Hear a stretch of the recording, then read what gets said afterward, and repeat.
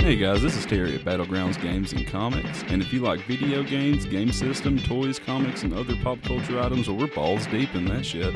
Come check out the largest assorted variety in Northwest Georgia, and while you're here, ask about our 15% off daily deals. We're open Monday through Sunday, located behind Walnut Square Mall on Airport Road beside Zaxby's in Dalton, Georgia.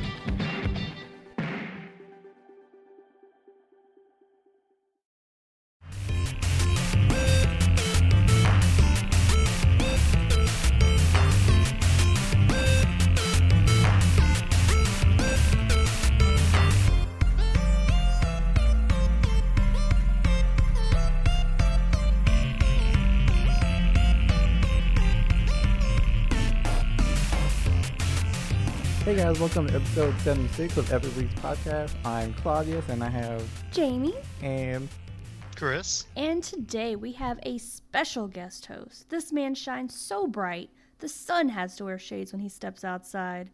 Aliens have a tough time believing he exists. The original Jedi Master, Terry Smith of Battlegrounds Games and Comics. Welcome to the show. What's going on, man? How you been? Thanks for making it on the show. It's awesome to have you here. Well, you invited me and then thanked me for accepting, which really, thank you guys for having me. Yeah, man. No problem. You always have a lot of awesome things to say whenever we talk to you, so we have to have you on sometime. And why not at the end of the...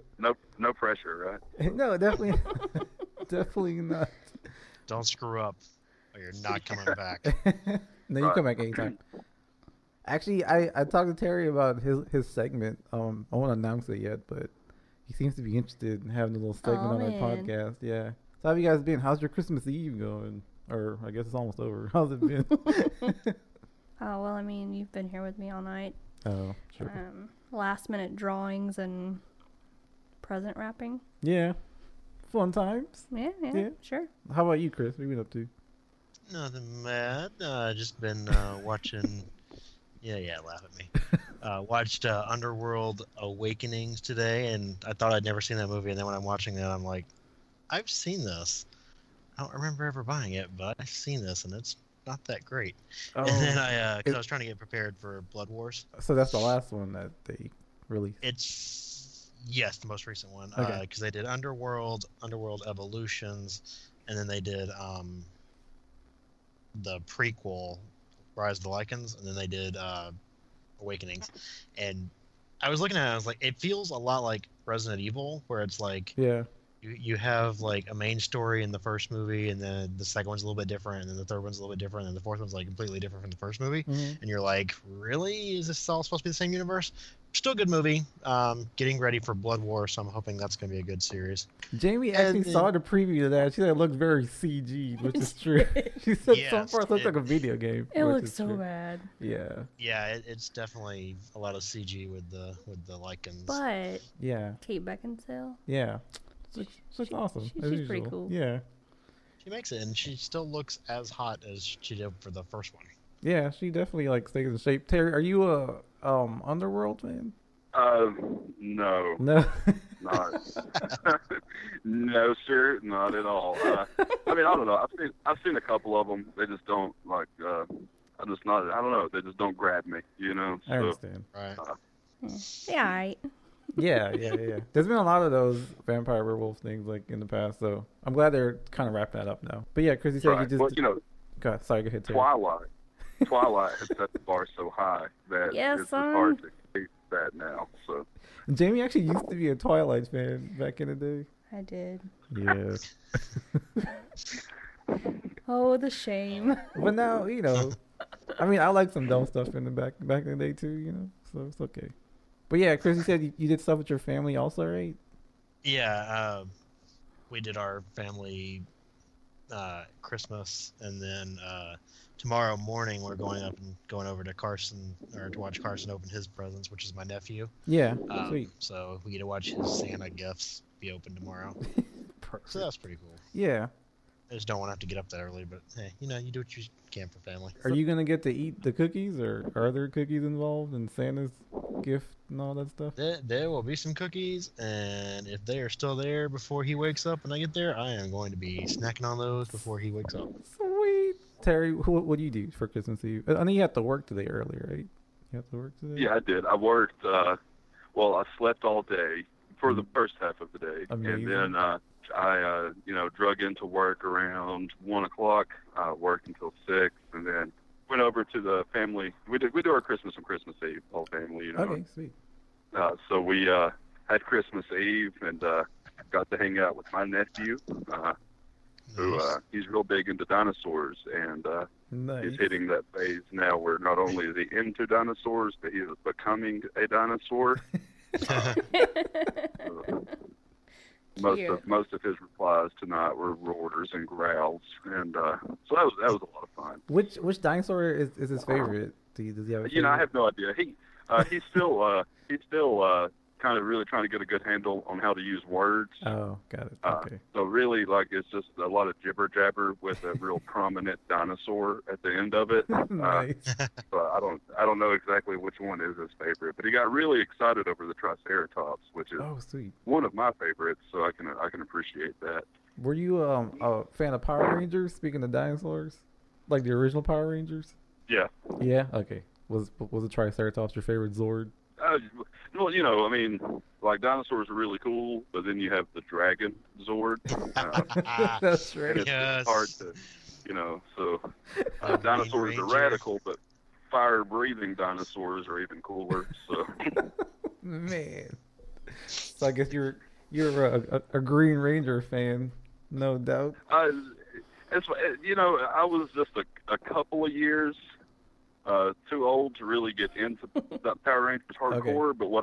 But what I did enjoy from him was mostly like the Green Ranger and his super sweet flute sword. So. How did the song go again when he would summon the Zord? I forgot how it went. Can you guys hum it? Chris, can you hum it? Yeah, it was da da da da da da. That's right. And then he played that like 2 or 3 times, and then it would always do the Godzilla coming out of the water. Right. Yeah. So it was pretty cool.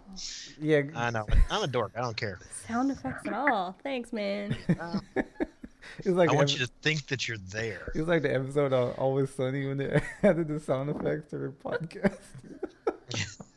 God. All right, but are you guys ready to? I guess my Christmas Eve was just me chilling, not doing much. I played Sleeping Dogs, which I bought at Battlegrounds for you guys to check out in Dalton, Georgia. Awesome comic book store and game store and trading store. And if I missed anything else, just go check it out. It's a pretty awesome store, like one of my favorite comic book stores in Georgia. So yeah, I played Sleeping Dogs and did nothing at all. Made dinner and now I'm podcasting. So wow, that was productive day. Yeah, that was my Christmas Eve. We can jump into Star Wars if you guys are ready to go. Rogue One. First impression. Let's go with Terry first. Oh man, I don't want to rant, so go for it. Feel free to interject. No, we have a whole hour to fill up, so you go rant away, sir. Well, I alone have an hour's worth of ranting to do. Okay, I work at a comic shop, so I get a lot of feedback. Okay. From like my coworkers and people who come in to see it, and a few people are having a hard time disassociating this Star Wars movie with 1 through 7. Okay. Because this one doesn't have that like innately good versus innately evil like aspect to it. Right. Yeah. Or inherently good, rather. I apologize. And so like you have to look at this movie if you go see it if you haven't seen it already. You have to look at this movie as a war scenario that just happens to play out in the Star Wars universe. I've heard a lot of complaints, like as far as like character development. People are complaining that there's no character development, and I don't want to, I don't know what our spoiler protocol is here, but for what you can spoil away and you can curse all you want, so there's no restrictions. Yeah, well, for what it is, you meet these characters in this movie, and they're not Luke Skywalker, they're not Han Solo, they're not they're not Yoda, and Darth Vader, and on and on and on. These people are they're nobodies in the Star Wars universe. Right. They're just regular guys. So like, there's no character development because you don't need it. It doesn't. You don't have to have character development for a movie that that ends in the fashion that it does. Yeah. There's just not enough time for that. Mm-hmm. So. Right. And then like I like to look at the movie as like Saving Private Ryan, Star Wars edition. That's how I've kind of explained it to people who've come into the shop and like wanted to talk about it, but they haven't seen it. That's actually a good way to kind of break it down. Well, sum it up for them, I should say. Right. Because like again, if you go into it expecting it to be like Star Wars Episode 3.5, like that's not what this movie is. Yeah. Not at all. No, definitely not. Yeah. So like the complaints that you'll find like in the reviews and the ratings of this movie that talk about the lack of character development, this doesn't call for it. You're never going to see these characters again. So there's no point in spending more time developing them. Yeah, that's definitely true. That's a good point. Well, you're right. I mean, they don't need to because they literally are. I don't want to say just for this particular storyline, but they ultimately are, and they're there to fill in the gaps of some backstory leading up to A New Hope, and they are what they are. They are the rebels.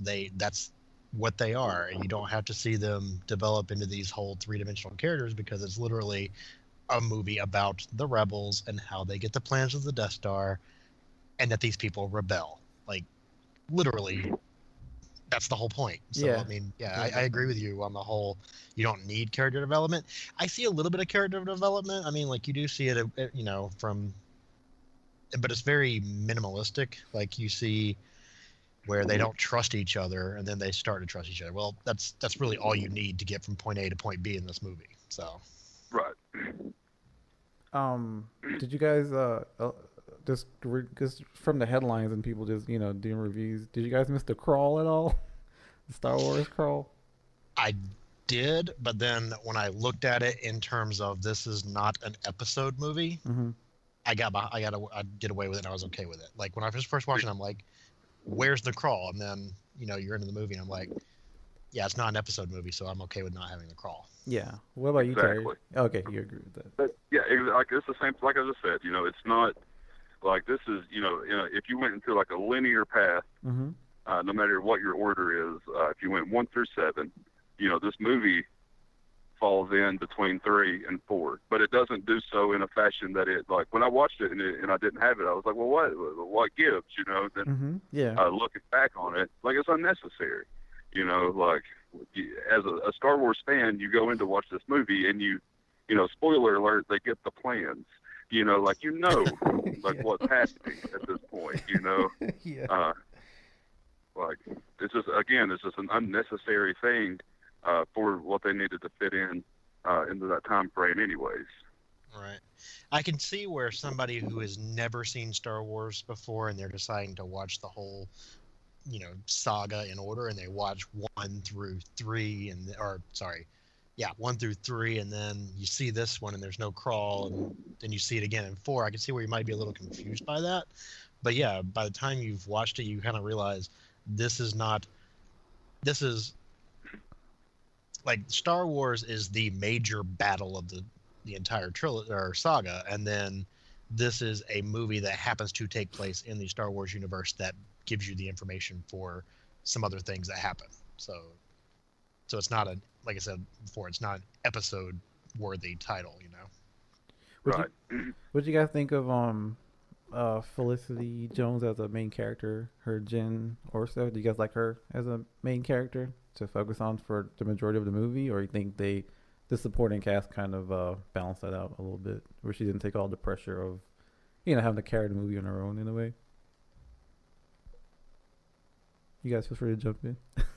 Well, I was gonna let Terry go first. Oh, sorry. Oh no, you go ahead. I'll go next. Okay.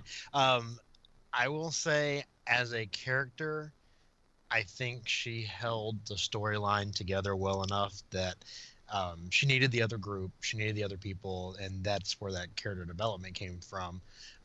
So I liked it. I thought she was very well done. I know some people that have complained about, now there's this whole agenda, now we have to have strong female characters, and I'm sitting there going, Leia, Padme, yeah. all the female Jedi. I'm like, they all have strong female characters, anyways. So I mean, yes, because it's not a Luke or a Skywalker family centered movie, they went with another character, and they happened to go with the character that was female. So to me, it's like not really worth everybody getting upset about. Yeah. But I think as an actress, she held the part very well. The only major problem I had with what they were doing with her as a main character is they kind of went that sappy, we have to kind of shoehorn in a quote unquote romance. And you kind of see that at the last scene, but I'm not going to tell what happens. Yeah, that kind of for me took something away a little bit, but they didn't push it all the way. You know what I mean? So yeah, it was just enough there that you're looking at and you're like, it really wasn't necessary. Yeah, like the whole point of this was that she was, a strong character, and she was a rebel and a leader, and she was literally the only one who really wanted to rebel when that happened. And like everybody else was like bailing. And to me, they didn't make any kind of connection really until like the very last moments. You know what I mean? There wasn't like they were longing for each other the whole time. It was just like they just kind of it became a you're here, I'm here. Yeah, exactly. So. But yeah, all right, Terry, go ahead. Sorry. For the end, like I'm just gonna go. We're not gonna like pussyfoot around here. Yeah, we're gonna talk about what happens in the movie. I'm sorry, Jamie. That's cool. You'll still enjoy it. So, as far as like the ending of that movie, like if I and any three of you were in that same situation, like, and what's coming, like it's over, done. Right. Yeah, exactly. Yeah, like I'm gonna hold any of you. You know what I mean? Like, because that's. Thank you, and I'm real sweet. But like, just that, like, it wasn't so much as like I don't think there was like a budding romance situation. Okay. It's just like at the ending there, there's that whole like, you're gonna seek what little bit of comfort you have knowing what's about to happen. So, so that's just one of those things where like human nature. You know what I mean? At the end of that, but like as far as like with episode 7 and then with Rogue One, you do have these really strong female characters, and I have as a white male nerd in his early 30s, I have no problem with that at all, because we've kind of had the truth of it is for the past 60 years we've kind of had the like a stranglehold on nerdism, you know what I mean? Yeah. Thank you. I'm not the only one to feel like that.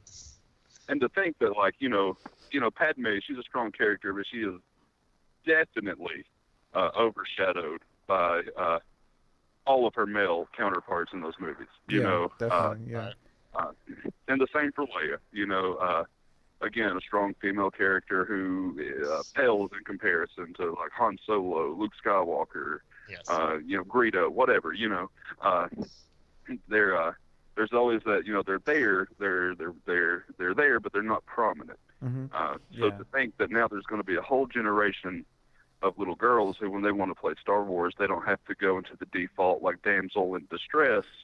Yes. That's way cooler to me than just to be like, oh, well, there's another male saving the galaxy again. Yeah, definitely. I have no problem with that. I've heard, again, like I work at a comic shop, so I am swarmed by nerds all day, every day. And a lot of people, Disney owns Star Wars now, and they own Marvel, and they've done a lot of things in the way of trying to diversify what they have going on. And, like, I'm all for it. Like, I have no problem with the new Iron Man being, like, a young woman. I have no problem with that whatsoever.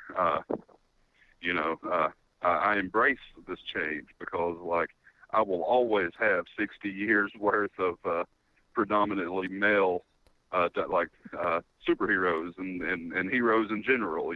So I'm glad to see more superheroes and heroes geared towards like young girls. Yeah, definitely. And I think the fact that they're gonna have like a main character that's a girl that's gonna be hopefully a Jedi by episode 8. That would be pretty dope to see that. It'll definitely open up a whole new lane, like you said, for just little girls to not have to have to be like, I want to be Luke, but I guess I got to play Leia. You know, we have to like just take that weaker role, which is super important and really awesome. That what's really awesome too about Disney is they allowed all the characters to die. Like Disney is very, I guess they're not known for being that dark all the time, but like they actually let the director do his thing and the writers and stuff. Like, I mean, usually they would probably try to write it off like, oh well, they got transported to another planet, or they took hostage, or Vader had him in a prison or something like that. But no, they all died, and you pretty much knew that's what happened. So I thought that was really cool that they let that happen. Right. Well, it goes to serve like again, this movie isn't like the good prevailing over evil. Like when you at the end of this movie, you're kind of like, well, damn. Yeah. There's no.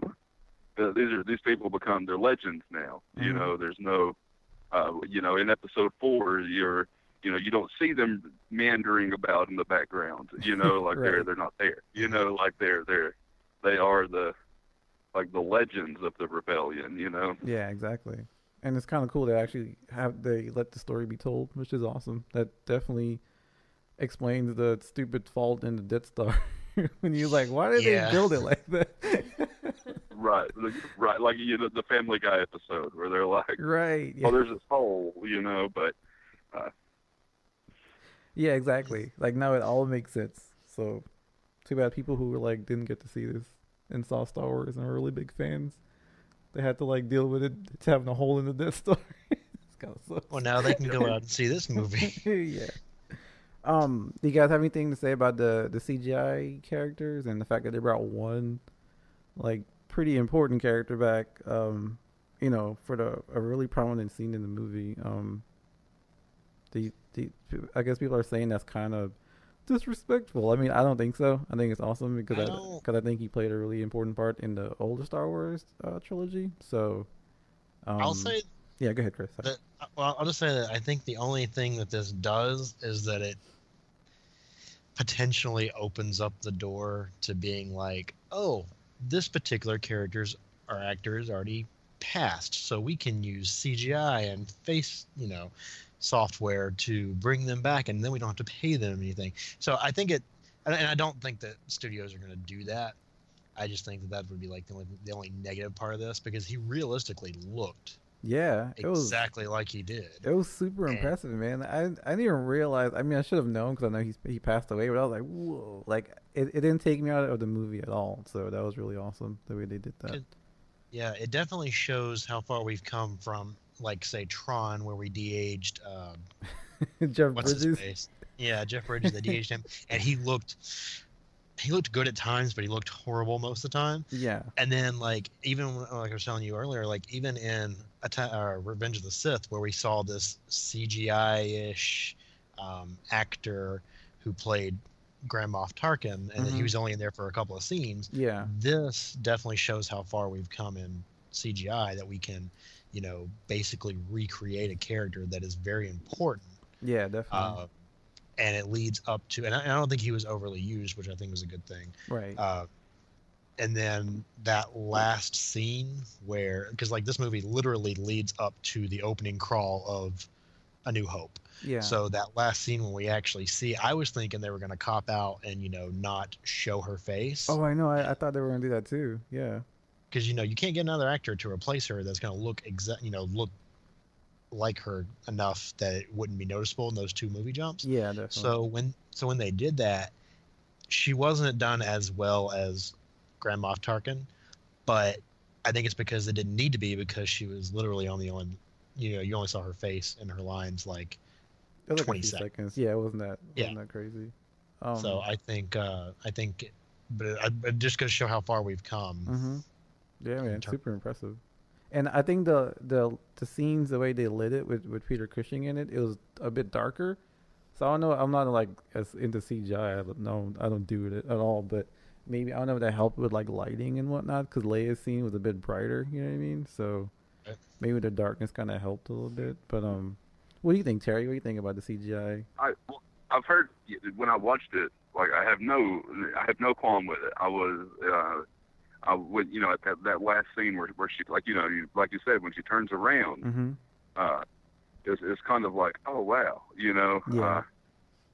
is, I'll say, like almost flawless, Yeah, definitely. But I've heard like some talking amongst other people who have seen it and are avid Star Wars fans. I've heard things like they've overheard people leaving the theater, and a guy will say to his girlfriend or wife or what have, they'll be like, 2 of those characters were CGI, and then the wife will be like, say what? And he's like, yeah, Tarkin's one of them, and she was like, oh, well, that explains why he was so lifeless. Oh. But if you recall from the original movies, he's not.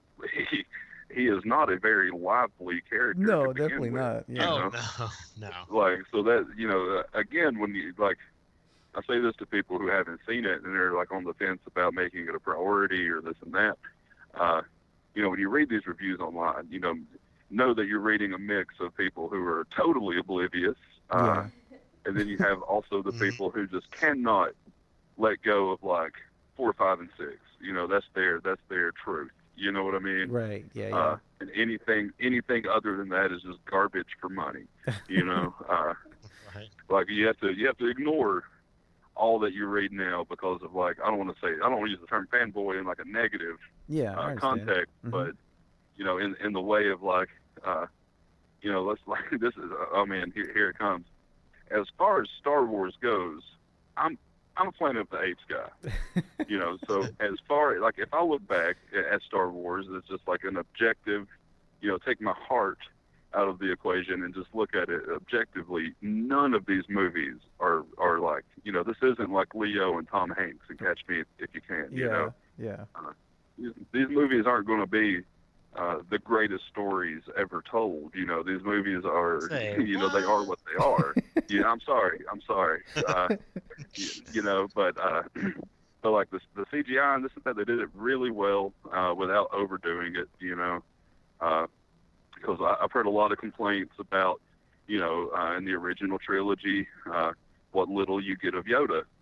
And then you go into 1, 2, and 3, and you get so much Yoda, but he's CGI, Right. Yeah, exactly. So is that, again, like, they don't overdo it with Yoda. He's obviously going to be more prominent in 1, 2, and 3, just as far as the story goes. Right. Yeah. Exactly. So they did it.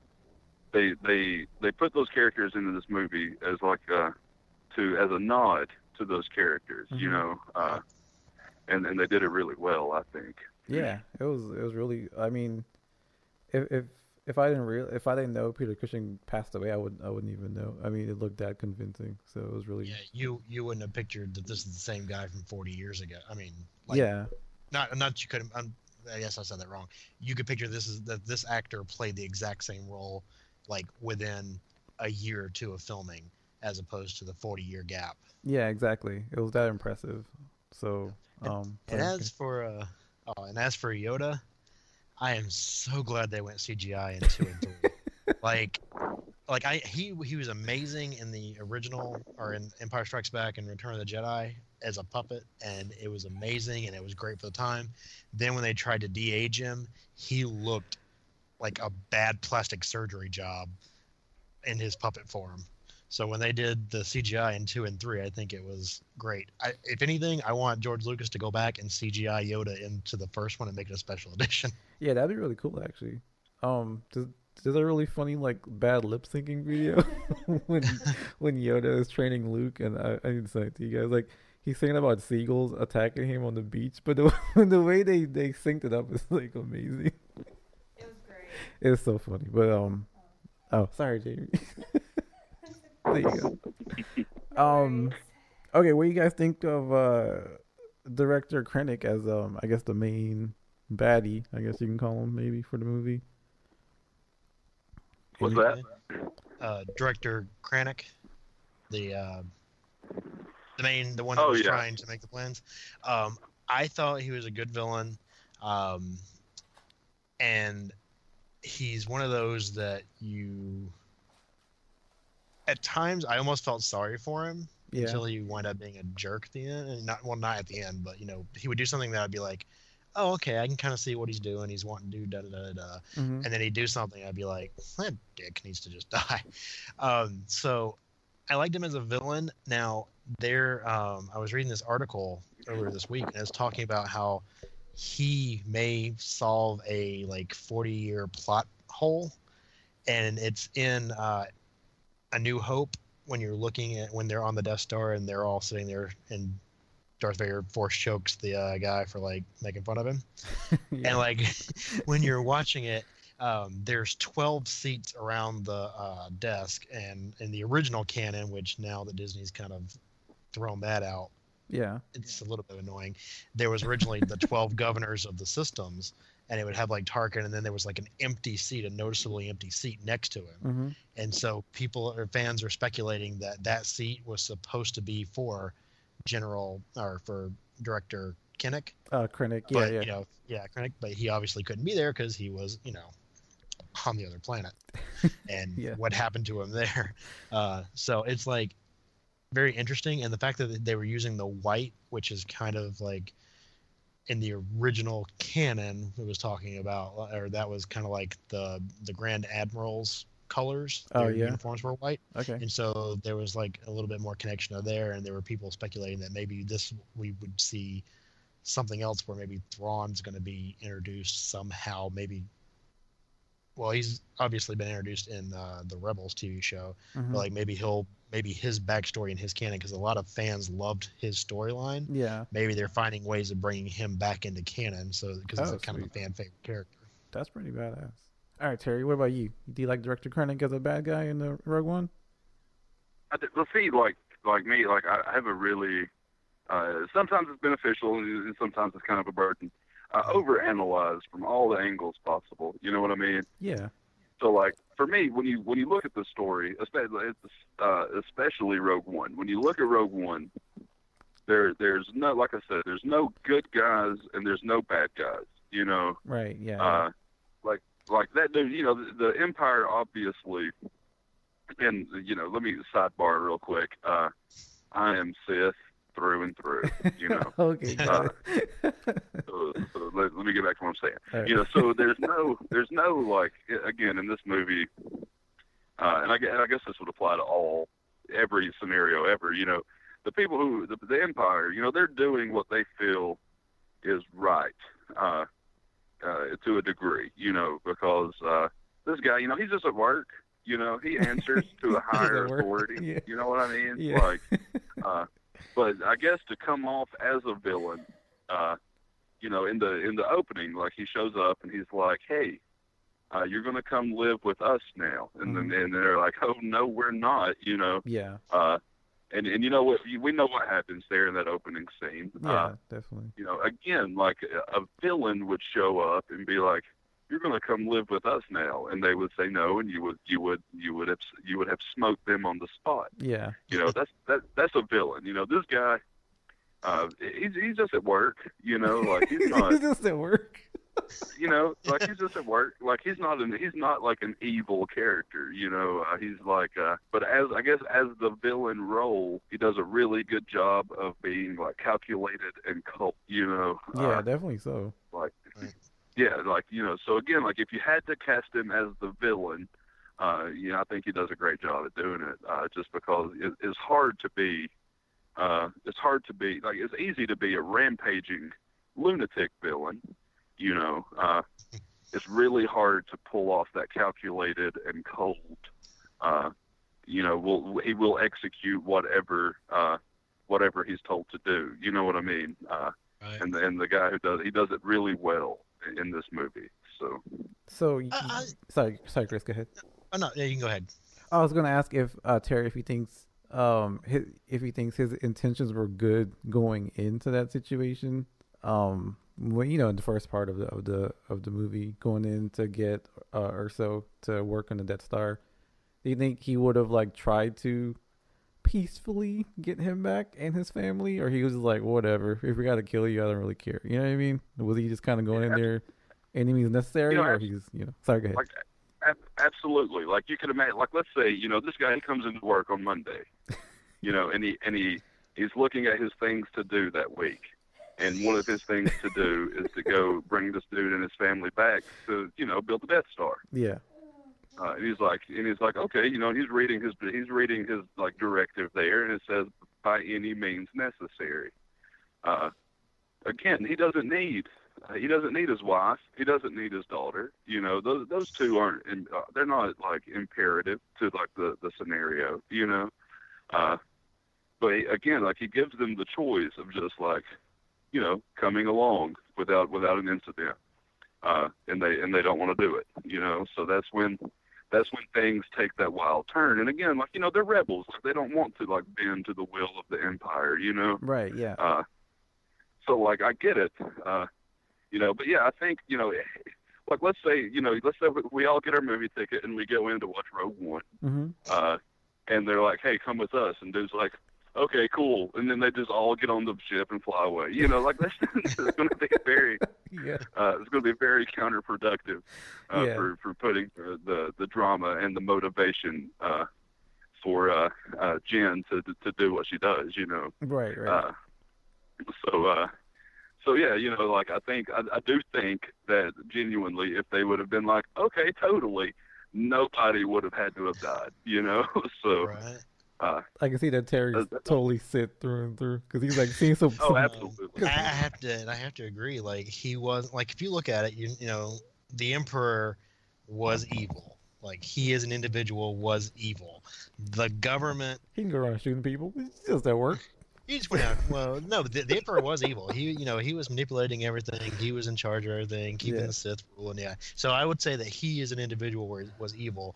The whole Empire, yeah, you're right. It's just like a bunch of people going to the government jobs now. They're not doing anything evil. They're just going in and getting their paycheck. And with Krennic, and I apologize if I mispronounce any of these names because I'm horrible with Star Wars names if it's not like a pretty simple name. But like Terry said, he walked up to him, said, "Hey, you're coming with us." They said, "No, we'll be traitors or whatever." And he's like, "No, you'll be heroes to the Empire. You're going to come in, you're going to help us build, weapons that are going to help us bring peace to the universe." And really, the fault for what happened falls on Arso's wife, because she's the one that pulled the gun out and like aimed it at the guy. So realistically, she kind of escalated that. I mean, I guess like in that situation, like you said earlier, anything for family, right? She's trying to protect her family. So yeah, but I'm saying like if she, it's almost like, and I'm not saying that if she had done this, but like realistically, maybe if she didn't put the gun up, he would have tried to talk to them more peacefully. But she threatened him, and so he kind of, okay, well, we don't need her, we need him, so boom, and then kind of knew that if she's dead, if they could find the daughter, they could use her as leverage, kind of thing. So yeah, I'll give you that he's not. I wouldn't necessarily call him a true villain. I would think maybe the real villain of this movie is Tarkin, because he's the one running around controlling everything. If you really want to get, if you want to have one, but yeah, I can see where Terry's coming from. Where it's like, it's just this guy coming in, doing what he needs to do, and trying to advance his own career. So he was like, he took his lunch break to go grab her. I'm gonna need to expense out this trip to this far distant planet. I'm gonna charge you 58 cents every light year mile that we're going. He's like, I'm gonna expense your. He's like, me and Galen go way back, man. I'll take him to lunch. Work out. He'll be all right. I'll recruit him. I get a finder's fee, right? Yeah, exactly. Well, like you can look at it from this perspective as well. Like they're hiding. They're just like humble farmers at this point, right? Mm-hmm. Yeah. And let's forsake the modern world that we know now and say, like, in 1914, if you were a humble farmer, your child might be illiterate, right?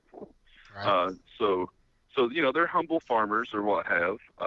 If they would have just went with the Empire, Jen would have been immediately. She would have had access to like the greatest education, the best training. Like you can't. There obviously there are perks for working with the Empire. Urso. When we meet Urso later in the film, like he's not like he is very well to do. You know, he's not like in rag. They don't drag him out of the dungeon to make him go to work. You know, he has acclimated himself to the way of like living amongst like the Empire. You know, like he's not hurting for any. Maybe liberty and freedom, sure. You know, but as far as like happiness, as far as like, yeah, you know, but as far as like all of the things you would need to live and thrive. His whole family would have had access to the best that the Empire had to offer, you know. So again, it goes back to like villain, good guy. You know, there's a very blurry line in this movie between the two. All right, so I got to ask, would you take that job offer?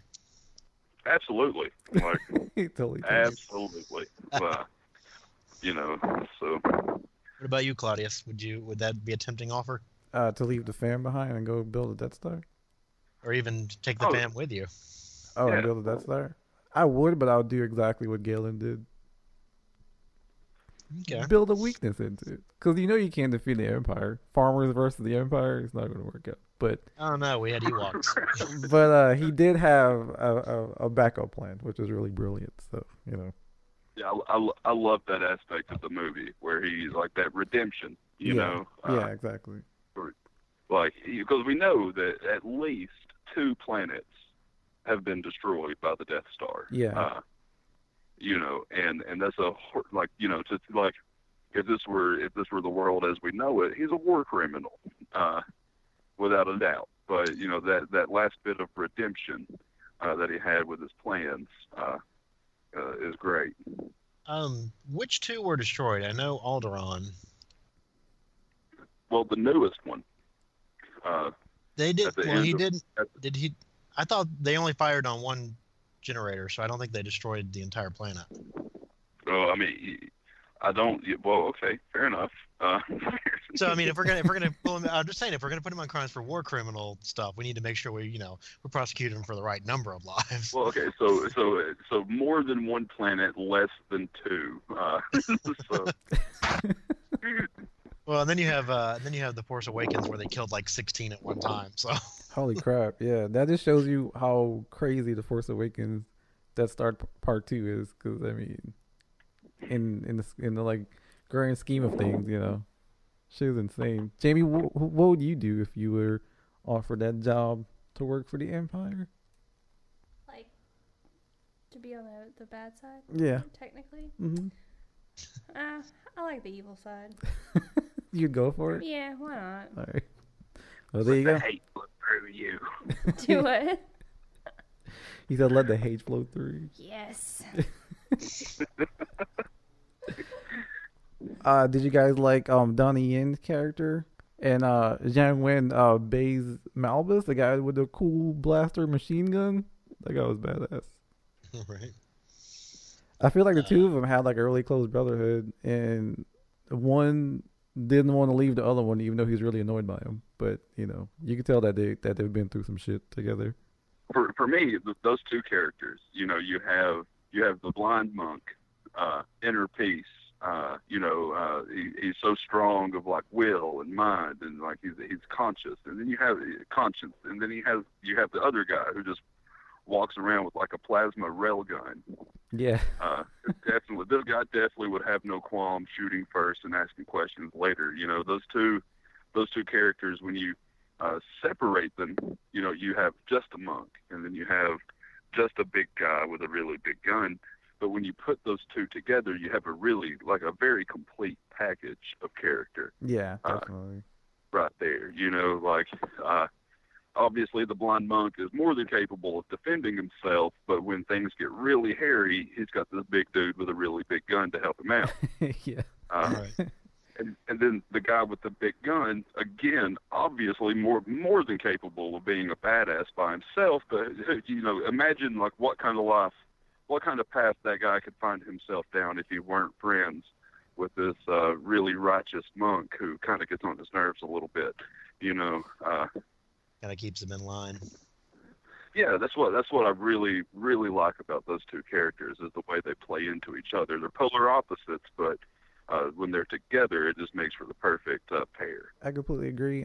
Their intro was really cool too. How like he was talking to Jen about, he kind of sensed her that she was there, and he sensed the crystal, the necklace, and whatnot. So, how do you guys think he was able to do that? If you can explain to people. Well, I loved that they did this because they made them.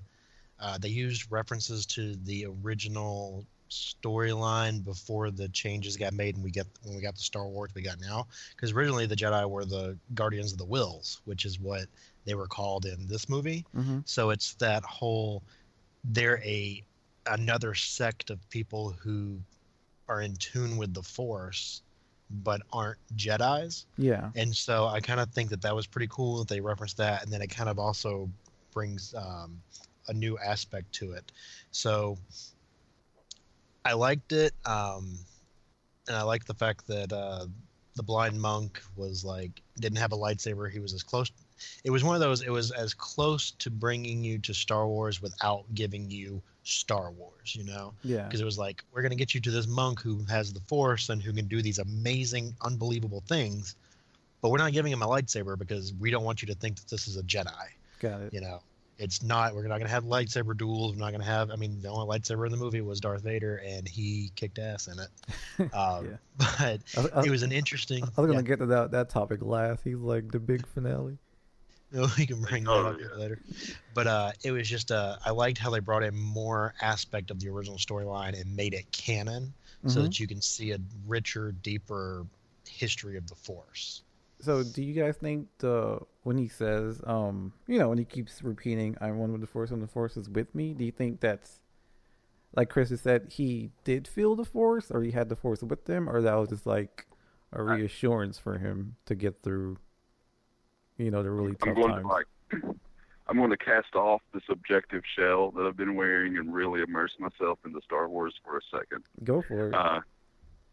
So we know that the Sith, to me, when you think about Sith and Jedi, the difference is Jedi are they're kind of like shamans. Mm-hmm. They respectfully call upon the Force to assist them with what they're doing already. Right. Just like shamans respectfully call upon the force of nature to assist them with what they're doing. Where then you have the Sith, who are more like necromancers. Right. They will pervert the laws of nature and bend them to their will. So the Jedi the Jedi use the Force. Yeah. But really, they call on the Force. They rarely legitimately use the Force. Got it. Whereas the Sith, they'll choke a dude from 20 yards away, or or they will light somebody up with the lightning, and the Jedi will not do that. Yeah. So when you think about, if you really get into Star Wars lore, the Jedi believe that if you can use the Force, you can be a Jedi. If you have the will for it. Yeah. Whereas Sith, they really limit the number, and the Sith rule too. We all know is a lie. The number one thing about Sith is this deception. Mm-hmm. There have always been more than 2 Sith, but less than 200, obviously. Right. So when you have, in their theology, when it comes to the Force, is when you have 200 people pecking at the Force, like the Jedis, you're weakened. Whereas if you have 2 Sith calling or using the full power of the Force, you're substantially stronger. Right. So if you think in Order 66, when they killed all of these Jedis, if you have the same mindset as the Sith, there's so many Force users who have been taken out of the equation. Yeah. So then you have, we know that there are Force sensitive characters in Star Wars, apparently Poe Dameron is Force sensitive, which explains his uncanny ability to be a fighter pilot. Yeah. And then you have to think here's this monk who he may have been Padawan number 3 who got away and we never heard anything about him. Yeah. Possibly. But then if you think that he's just Force sensitive or he's a Force adept, mm-hmm. if you have the mindset of a Sith, once you've removed all of these known Force users, it only makes the few that are left, it only makes them stronger. Right. You know, yeah. So you have to think all of these Force adepts or these Force sensitive people. When you take the Jedi Order out of the equation, it only makes them stronger. In the movie, the scene where he makes that shot with his bowcaster. Oh yeah. You know, not only, you know, he's blind, so not only, and you know, he's chanting his mantra the whole time. I'm one with the Force, and the Force is with me. Mm-hmm. And you know, he makes a shot, perfect shot. Not only did he have the perfect shot, but he had the perfect result from that shot. You know, and to me, like as a fan watching these movies, there's very little difference between him calling on the Force to assist him with that shot, and with Luke calling on the Force to assist him with his shot that blows up the Death Star. Got it. Yeah. So like that's how I feel about that monk. Is like, you know, pre-Order 66, he may have been really like all about it, but he wouldn't have had like he wouldn't be so in tune with the Force. But yeah. You know, because we know that, you know, he basically lives in an ancient Jedi temple, you know, and has basically devoted his life to the Force. And what we know of the Force is that if you do that, it will answer your call. Yeah. So that's what I really like about this character is he's not a Jedi, but he is as damn near as one as you could possibly get. So. Yeah, no doubt, and that was well put too. I think that for people who aren't Star Wars fans, I think that broke down a lot as far as like getting rid of the whole Jedi, like a lot of the Jedi, so the Sith can take advantage of the full power of the Force. So, yeah, Jamie's like giving you a big thumbs up.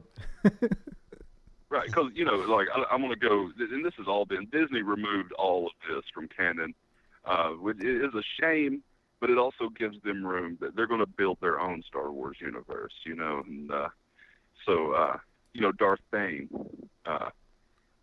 was a prominent Sith who basically restarted the rule of two, you know, so I really enjoy thinking, you know, outside of just like the logical, like objectively, like describing a movie, I like to really immerse myself into it and think about like the variables that would give him all of this like Force power. And I think that Order 66 removed all of these Jedis, and it only enhanced the power of the people who remained, you know. Got it. Yeah, that's a great point, though. That's awesome and very well put. So thanks for that. I took a lot away from that too.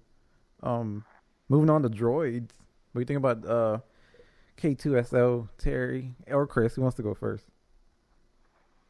Well, I've been going first. You go first, Chris. So all right. Let's stick with the trend. And stick with the trend. Yeah, and Jamie, how you doing? Sorry. Yeah. No, I'm doing good. It sounds pretty interesting so far. Okay. Overall, I like him. I like the droid. It's a reprogrammed Imperial droid. I love it. And the fact that it's not C-3PO and R2-D2. Mm-hmm. So again, it's that whole, we're going to give you elements that you're familiar with, but we're not going to give you the element, you know? Yeah. Like, we're not going to beat you over the head and say, okay, here comes R2-D2 and C-3PO, even though they do have a cameo.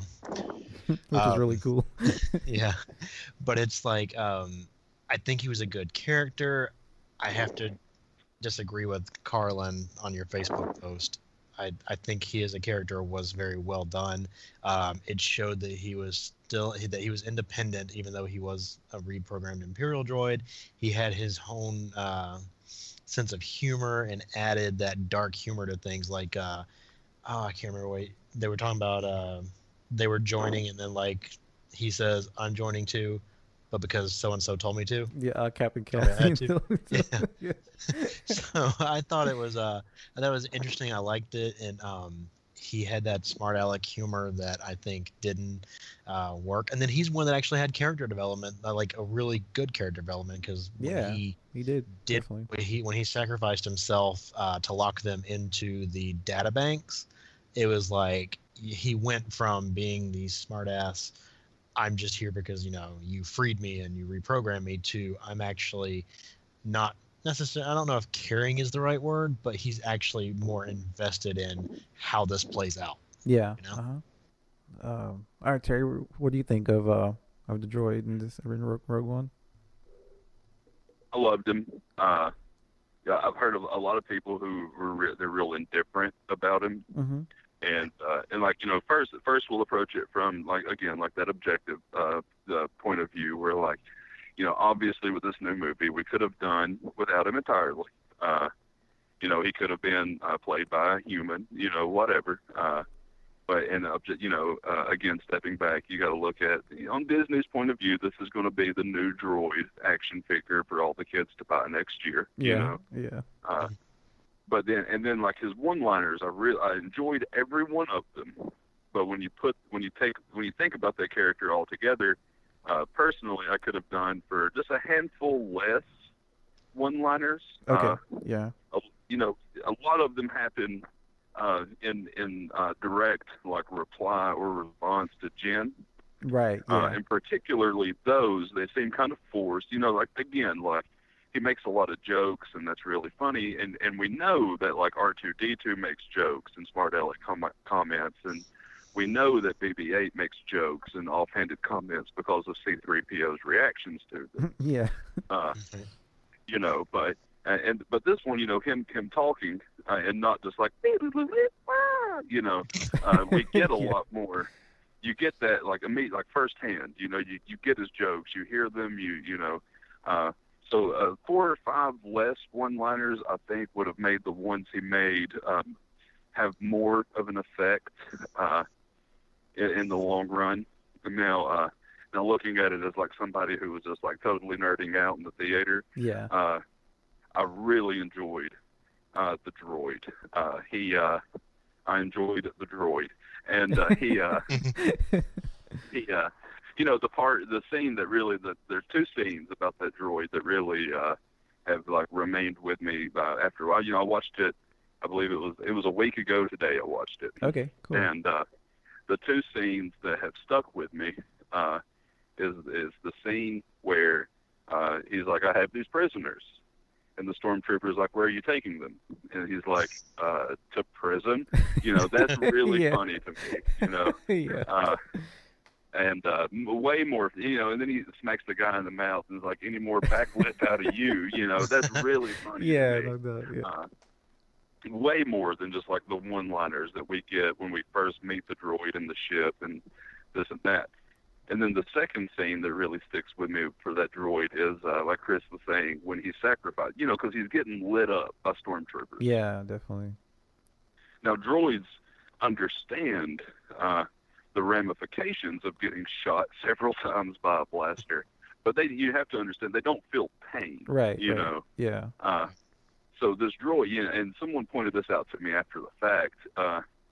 They're in the archive trying to find, they know where it's at, but they're trying to get to the Death Star program or the schematics, whatever. Yeah. The scene, and someone pointed this out to me after the fact, is like, he's getting lit up. He's about to die. But instead of blasting 5 or 6 more shots off at these stormtroopers, he plunges himself into that console. Right. And he shorts himself out, like he kills himself in that console, and instead of letting these droids like finish him off. Right. Yeah. And for me, that is like, again, we get so much more out of the human characters, but for me, this droid, when he plunges himself in, he not only assures the safety of Jyn and Carissien. Is that right, Carissien? I'm a little inebriated, but I think it was. I think it was. Honestly, let me look it up. Sorry, you go ahead. Let me not hold you up. Go ahead. Cassian. Anyways, he assures the safety of Jyn and her companion inside the archives by plunging himself into that console. But he also, that's a very defiant act to take away that kill from the stormtroopers. Yeah, definitely. So I really enjoy the new droid. He obviously we could have done without him. I'm glad that we had him, and I'm looking forward to displaying him somewhere on my desktop. So nice, yeah. His name is Cassian. Actually, it was simpler than we thought it was. Yeah. What do you guys think of him, of Captain Cassian? Did you like him as I guess a companion for Jyn, or Think he like got in the way, or think he kind of stepped up when he needed to, or? Personally, I didn't care for him, and for the first probably 2/3 of the movie, I thought he was just like an annoying character. Like I understand the part that he was playing, and I understand like what it was, but I was just to the point where I was like, okay, fine, go on this mission. I don't care if you live or die until that last third of the movie, and then I guess his interactions with the other characters and the fact that he was willing to go with Jen, even though like at the very beginning he didn't trust her, he didn't, there was no connection there, but like when everybody else in the Resistance was like, oh no, we can't do this, let's not do it. Yeah. And Jen's like, we're rebels, we're supposed to rebel. Yeah. Yeah. And so like she's like, we're gonna have to get these plans and we're gonna have to do it. And then like I guess it was because I saw what he was doing and how he was planning on killing her father that I didn't like him. Mm-hmm. Yeah. Like he always had that ulterior motive, and that's I guess that's why I didn't like him. Right. But then when he decided to rebel with her to go get the plans, because it felt like he started to believe in her, and she became the new face of the rebellion kind of thing. What about you, Terry? I liked him. Because again, like when you disassociate good versus bad in this movie, and you're looking for, I guess, instead of good versus bad, it's more like just versus unjust. Right. And again, like liberty, freedom, this and that, versus like this, like bending to the will of the empire. Again, there's no good and bad in this movie. When we first meet that character, like he's hanging out with his friend who just cannot handle the pressure of doing what they're doing. And then, they exchange the line of, there's a lot of Empire spies down here, Yeah. And then, like, some stormtroopers are coming, and he shoots the guy in the back. So immediately, when you're watching this movie for the first time, you get this feeling that, like, you can't trust this character, Yeah, exactly. But then, like, again, like, this movie is a lot about redemption, because when you're in a rebellion, you do a lot of very questionable things when it comes to, like, ethics. Mm-hmm. So he shoots this guy in the back, and he kills him, and you kind of untrust him, and you kind of don't trust him, and he's untrustworthy, and you feel a little sketchy about him. But then there's the scene where they're like, well, okay, so the plans are on this planet, but like it would be like, the odds of us getting them successfully are like astronomically low, and it just seems like we would spend too much of our limited resources to try to do this for the payout, Yeah. And then she comes out of that meeting and she's like, oh shucks, and then he and like the cargo pilot and like 15 other dudes are like, hey, we'll go, because they're like, we've all done what would be labeled as bad things for this better good, for the greater good. And for us to not do this now would mean we've done all of these really shitty things in vain, Yeah, definitely. So, like, again, like when you're watching this movie, he's not a good guy. He's just a dude. That's what I like about this movie is, like, these aren't Jedis. These aren't Sith. These aren't like, like overly powerful people. These are just people. Yeah, definitely. And that's what I like about this is, like, when they come out and they're like, we'll go with you. They're saying, like, we're dudes who have done really shitty things to get to this point. Right, to not see it through means we've done it all. Again, we've done it all in vain. So, like, the story is about, like, to me, the story is about, like, redemption for a lot of these characters. Like Jyn Erso, she herself is a nobody, like, when we meet her character, she's literally a nobody. She's just like another chick, like getting behind the Empire, right. And there's so much redemption to these characters, and his role in the movie really embraces that, I think. How about the Death Troopers? Anybody want to weigh in on the Death Troopers? No, wait. You're gonna have to enlighten me on these Death Troopers. They're the all solid black troopers that were had those almost like shotgun blasters. Yeah, they had like different shaped helmets, and they actually like shot stuff. their aim wasn't terrible. Oh yeah, sure. Right. Like this movie goes out of its way to make a point to be like, hey, stormtroopers know how to shoot. The ones you've seen before just don't. You know? Yeah, exactly. But the funny thing is that this movie literally takes place up into the days leading into the other movies. So it's like we have these good people, but for the rest of the movies, you're going to see the ones that can't hit the broadside of a bomb. Yeah. Right. Like A Squad was on the island. Right. We accidentally wiped guarding out the our archives. You know. Oh wow. Man, I was thinking too, like they chose like a really nice spot for a base, like a beach, the nice palm trees. Like, oh man, they're doing it up on that base. Oh, and just talking about the movie in general, one of the greatest scenes in that movie for me is when they're all like in the top of the spire. Oh yeah. And they're like, oh, just any old day here on this like sweet tropical island. Yeah, right. I know. And then in the background, you start seeing the explosions on all of the different places. That was amazing. Oh man, like I'm Empire Sith, like until the end. But when you see that, it's just like, oh yes, like the underdog is starting to win when you see these explosions going on. Well, and then he had the perfect line because they're all just standing there. He's like, "Are you blind? Do you not see what's going on?" But it's almost like that whole they're like, we got put on this really sweet detail. We don't have to worry about anything. We have this giant shield around the entire planet. Right. You don't have to worry about anything. We're on a tropical beach. It's almost like they didn't know what the hell to do. They're like, did we do something? It's like we were in boot camp like 8 months ago, and I don't remember what we're supposed to do in case of attack because we haven't been attacked in a while. Right. So of course, running around on those planets with the desert planets and the beach planets when they're wearing those dark costumes, the dark troopers. Yeah, the dead troopers. Wondering if they're like got central heating and air in their suits, and they're like, oh, we got some fans going in here, we're good.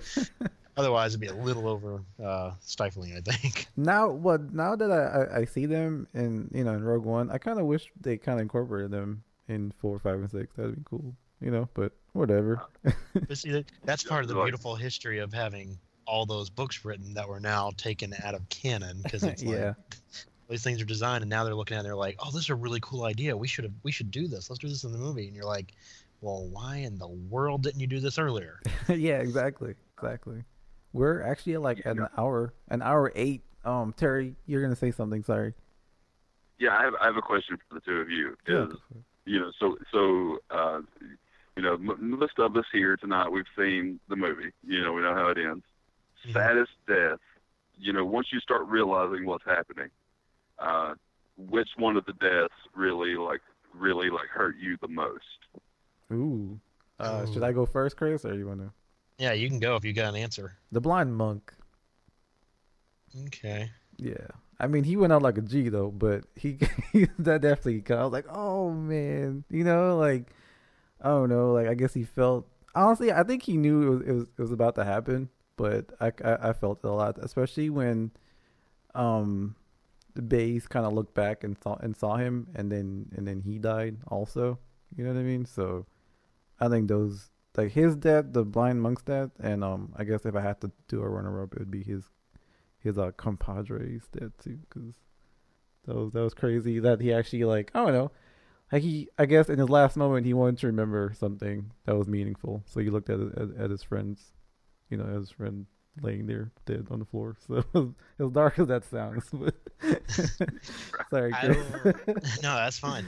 I will have to say mine was a toss-up between him and this one actually just edged out a little bit is K2SO. Oh, okay. The fact that he was doing what he could, was getting shot. He knew he wasn't going to make it. He made that ultimate sacrifice to freeze up the door, so that they could have that chance to get the Death Star plans out of there.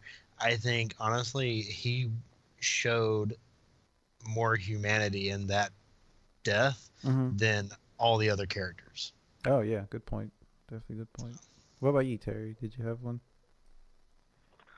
I agree with both of you. I don't have one that hurt my feelings the most. They all hurt my feelings the most.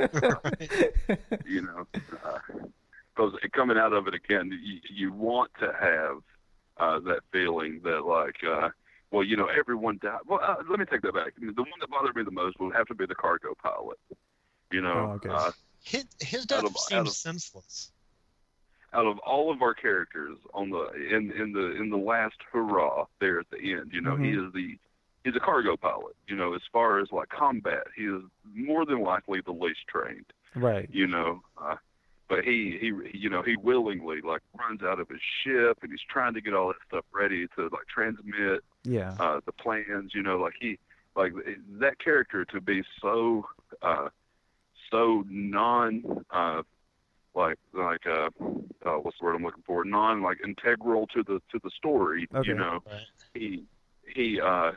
he really does at the end of the movie play one of the most like vital parts in actually transmitting the plans. You know. Yeah, definitely.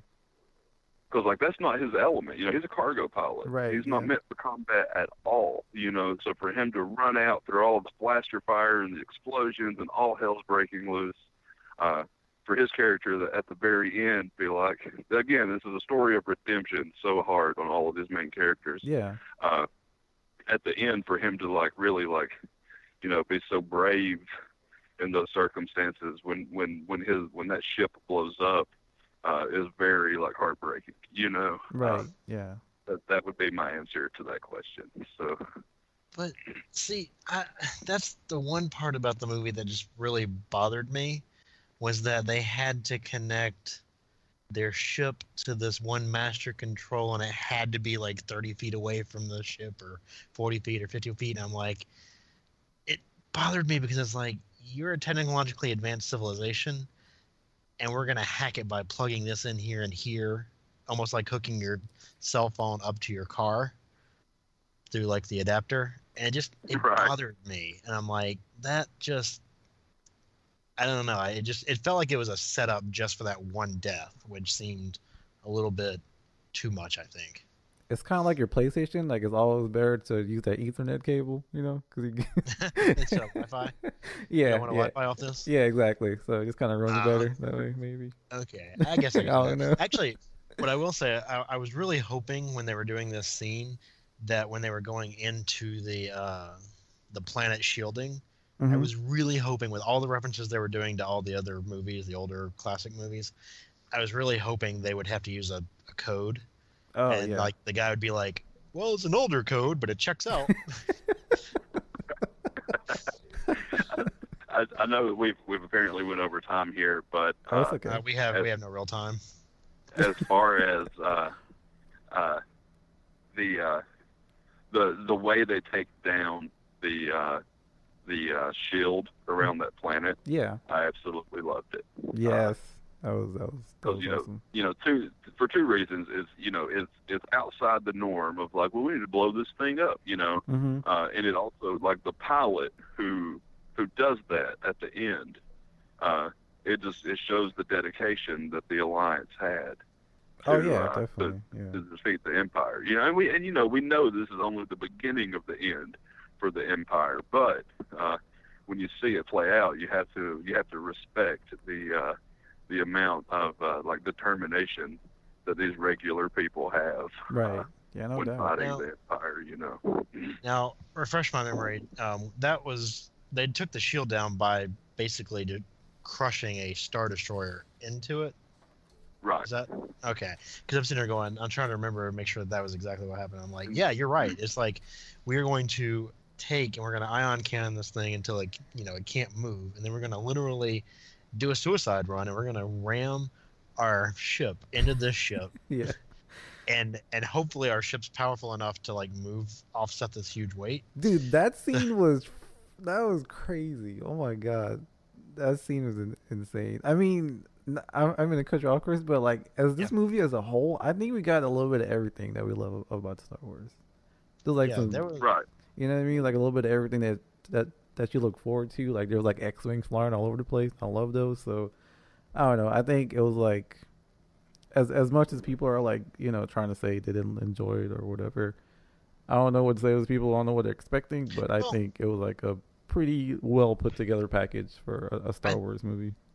I think the people that are like, oh, it referenced the old stuff too much, are the same people who are saying that about The Force Awakens. Mm-hmm. It's like, it doesn't. It's still its own original story. It's just trying to bridge the gap between certain elements of the movies. And so it's giving you, like I said earlier, it's giving you that element of Star Wars without doing Star Wars over again. Yeah, that's so right.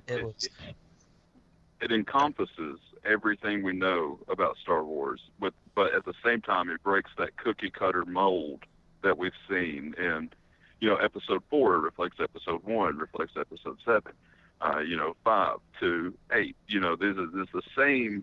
It's the same equation for all of the trilogies. Yeah, exactly.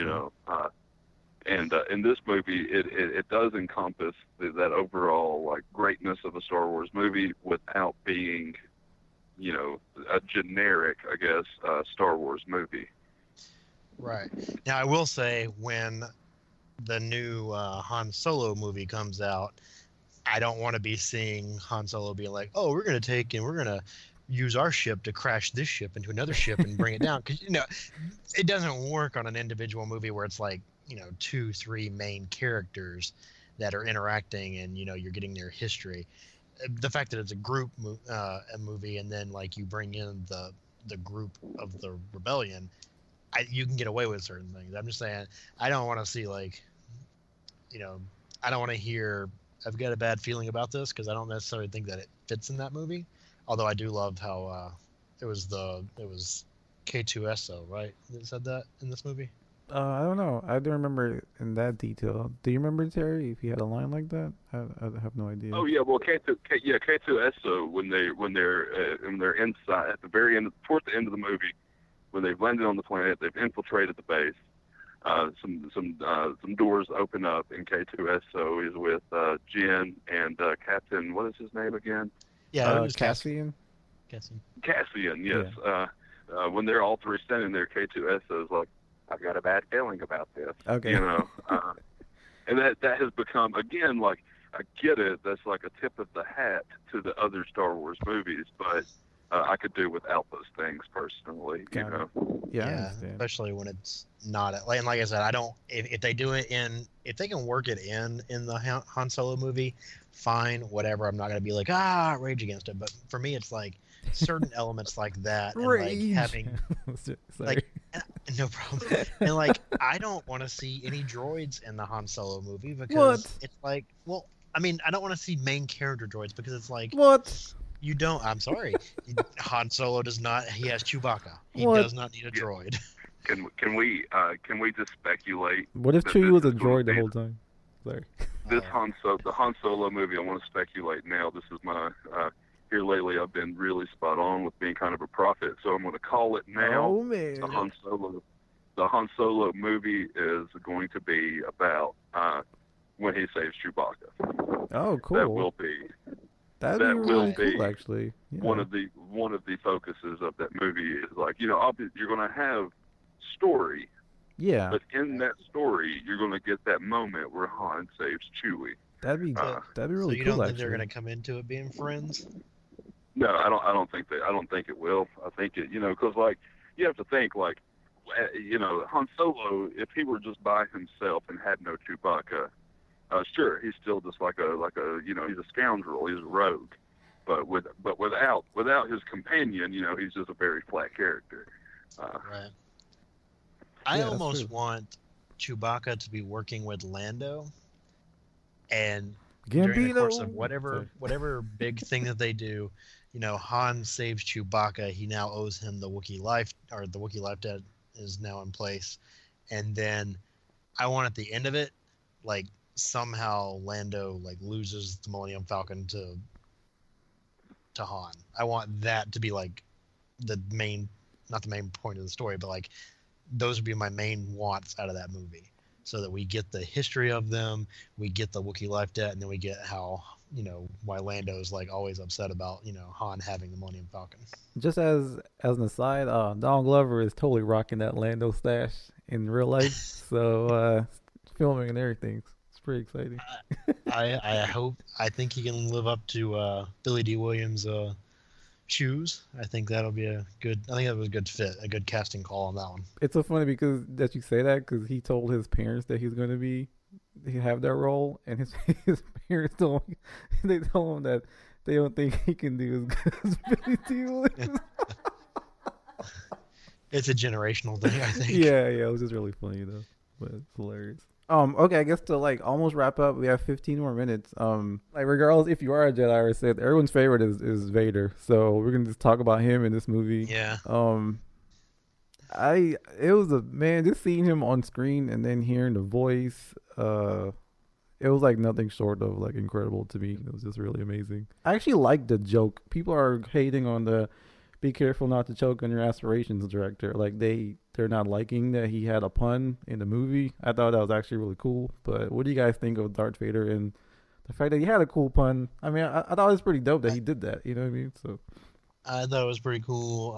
It kind of showed Vader in his badass form, and that he wasn't going to take no crap off anybody. Yeah. I mean, and then in the very next episode, like literally a couple of days later, he's going to be force choking somebody else. So, you know, yeah, it's just like, that seems to be like his go-to, which I really like. Yeah. I really love that they got James Earl Jones back. For me, it's like, it's almost like if they could find a way of like writing every possible line that they could ever use in a Star Wars movie and have him just record it just in case, because you know, eventually, I hate to say this, he's not going to be there, and there's nobody else that can be James Earl Jones. Nobody else can be the voice of Darth Vader, at least in the movies. I mean, I know he's voiced by different people in the shows and stuff. But and the video games and whatnot. Yeah, but I just I just wish they could record like every possible line. Just record every word in the English dictionary, and we'll do like they do like in, piece them together. You'll piece it all together and make it like sound something. I don't know. I know that would be horrible, but dude, you'd have to have like a whole team of editors and sound mixers and engineers just to cover his part of the movie. May the Force be with you. Yeah, exactly. Yeah, it would sound horrible. But he was a total badass. My only real concern, and I know why they did it, is you go from the very shiny, very brand new Darth Vader helmet and faceplate and everything to almost a plastic looking one. Okay. But I think they were going more towards getting it to look like the New Hope mask and the eyes and everything. Because you can actually see through the mask eyes. Wasn't the cape a bit different too? It wasn't held together by the chains, right? It was just kind of tucked in somewhere. Yeah. Yeah, it was a little weird. It was almost like it curved under his. Yeah, like his armor or whatever. Yeah. What do you think of Darth Vader, Terry, in this movie? There's two very prominent scenes with Darth Vader. There's the ending, which is it is so like also like again, like as a Sith, like sympathizer at the very least. When I see Lord Vader, let's call him by his, let's be official here. Yeah. When I see Lord Vader laying waste to these guys, like I'm on the edge of my seat, my mouth's open, fist in front of it, just like, oh my god, nerdgasming so hard. But for me, the scene that really like encompasses it, because remember, it hasn't been too long since Obi-Wan had the high ground, Right, yeah. So it hasn't been too long since then. So, Vader, he's still, like, spending his downtime, like, he's not spending his downtime, like, plotting against the galaxy. He is, like, chilling in a bacta tank, you know? Yeah. The scene of him in that bacta tank, for me, like, as an avid fan and, like, as a nerd, for me, that scene does so much more for me than the last does. And and again, like, now stepping into that objective, like, movie review part of me, as awesome as that last, like, 2 minutes is, what it does, it takes away from so much of, like, what the movie was, like, you have, like, all of these, like, heroes, the legends of the rebellion, like, doing everything they have to do, sacrificing their lives to get these plans for the greater good. And you watch all of this movie, and it's like, oh, sweet, man, like, sweet. And then at the end, and then it's like, well, now that you've sat through that, here's Darth Vader, Yeah, in all his glory. Yeah, exactly. Yeah, and we know that, like, between episode 3 and episode 4, there's a 20-year time difference roundabout. Okay. So we know that in that 2 decades of Darth Vader like rolling up on a planet and force choking so many people and just mowing down hundreds of people to bend these planets to the will of the Empire. Yeah. That I feel like, to bleed this movie right into episode 4 takes away all of the imagination that we had before we watched the movie. You know what I mean? Okay.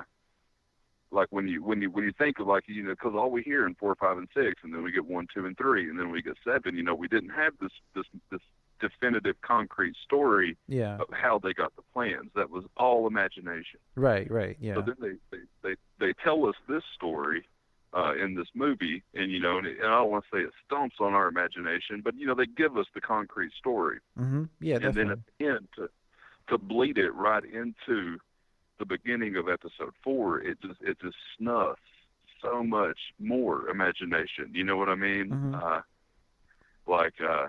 And again, by all means, that scene with Vader at the end is just like so lit, like it's just like so exciting. It really was. Again, I'm on the edge of my seat and I'm nerding out so hard to see Lord Vader go ham on these people. Dude, did you see the part when he pushes the laser back at the guy? Like the guy shoots him with a laser and he force pushes it back into the guy's chest. I was like, oh my god! I saw that. I was freaking out in the. And the part where he just skewers that dude. Yeah. With his lightsaber. Like the guy was already through the door. He's in defeat. He's like, oh, this is the end of me, and Vader just skewers him with the lightsaber. Obviously, as a Sith myself, that is just so awesome. But when I think about what I just watched, it kind of takes away a little bit. From the performances of everyone in that movie, Well, if it makes you feel any better, just remember that when you're watching the next movie, Darth Vader does the whole click, click, step, click, click, step when he fights Obi-Wan. So Darth Vader gets his little disappointment a little bit later. Right. And, at this point, Anakin, he's becoming an old man. Right. Yeah. You don't see that in that scene. When he is Vader, when he becomes Lord Vader, Padme has always been 6, 7 years older than he is. Oh yeah. So, at the end of Revenge of the Sith, Padme is this grown ass woman, and Vader's still a 19-year-old dude. So then you have that 20-year gap. He's pushing 40 when he fights Obi-Wan again. Right. Yeah. And Obi-Wan, he has all of his natural limbs, and Vader is, obviously qualifies as quadriplegic. Yeah, no doubt.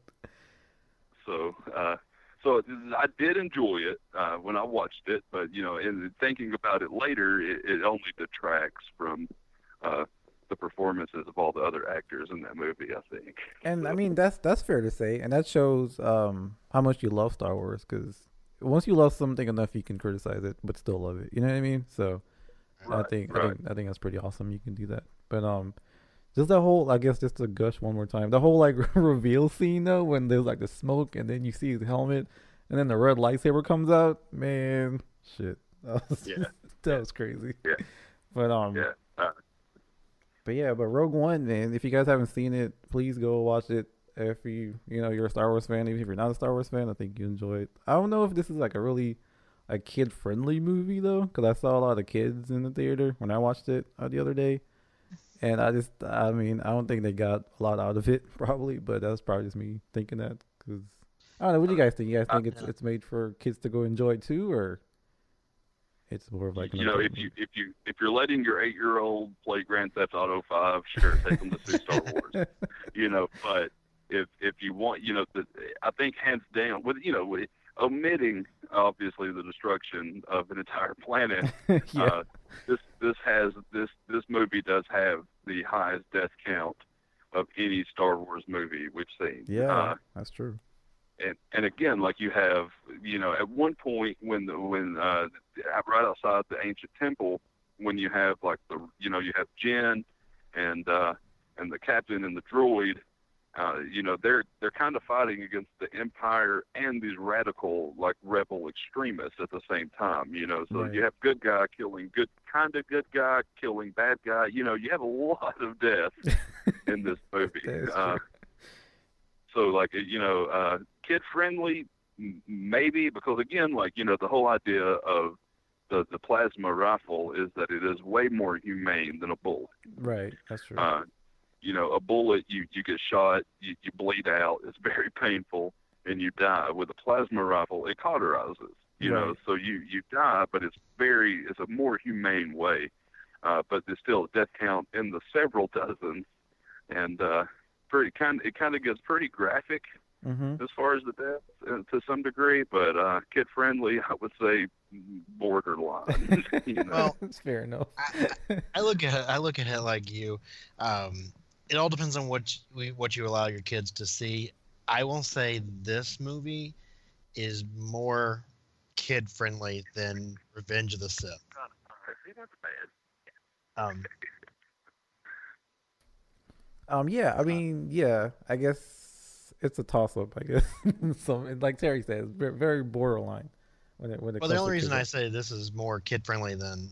Because if you're taking your kids to see Rogue One, realistically, they've probably already seen 1, 2, and 3. And Revenge of the Sith, you know, you have a guy set on fire. Yeah, so I think this kind of... if you've let your kids watch Revenge of the Sith, I think you're going to be okay with taking your kids to this movie. Yeah, that seems crazy. Yeah, I will say it does have a little bit more of the political aspect to it. So in terms of your kid sitting there and being entertained the whole time, I think it's less than some of the other ones. Yeah, but yeah, if you've let your kids watch Revenge of the Sith, take your kids to see this movie too. My opinion.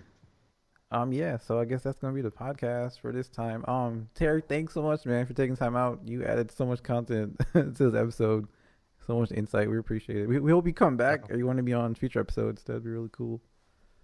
Yeah, I'm game, and again, you know, I'm Terry. I work at Battlegrounds Games and Comics in Dalton, and if you ever find yourself in our area, do stop by and check us out. We're the largest nerd shop in all of Northwest Georgia. Yeah, Terry does the promo that we play. You know, they're balls deep in that shit, man. Balls deep in it. Yeah, we absolutely are balls deep in that shit. But yeah, thank you guys for listening. Chris, thanks for taking time out too, man, for like Skyping with us. So, and if you guys hear any kind of weird staticky stuff, Terry's on Skype and Chris is on Skype. So, and we're trying out some new mics, so I'm trying to get the sound right. You know, so forgive me if you guys hear anything weird or whatever.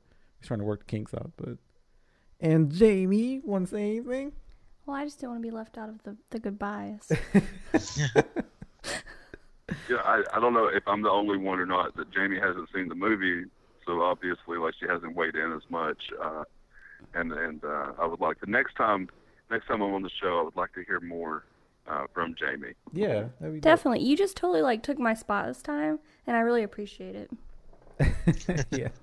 Yeah, because sometimes when we ask her about like something, I guess she's not too interested in. She's like, "Well, I don't know. I guess it's cool," or she's kind of phones it in. But you definitely helped, you know, carry the episode, which we appreciate. So that was really awesome. Well, thank you guys for having me. I'm going to depart now. Okay. And I just got a PS4 today, so I'm dying to like. Oh, yeah, I'm sorry, man. Yeah, go for it. If you ever want a game online too, definitely send me your PlayStation Network name. We can do some gaming. All right, cool, man. All right, man. Well, thanks for your time. Will, all three of you. All right, have a good one. All right, thanks, man. Take care. Thanks.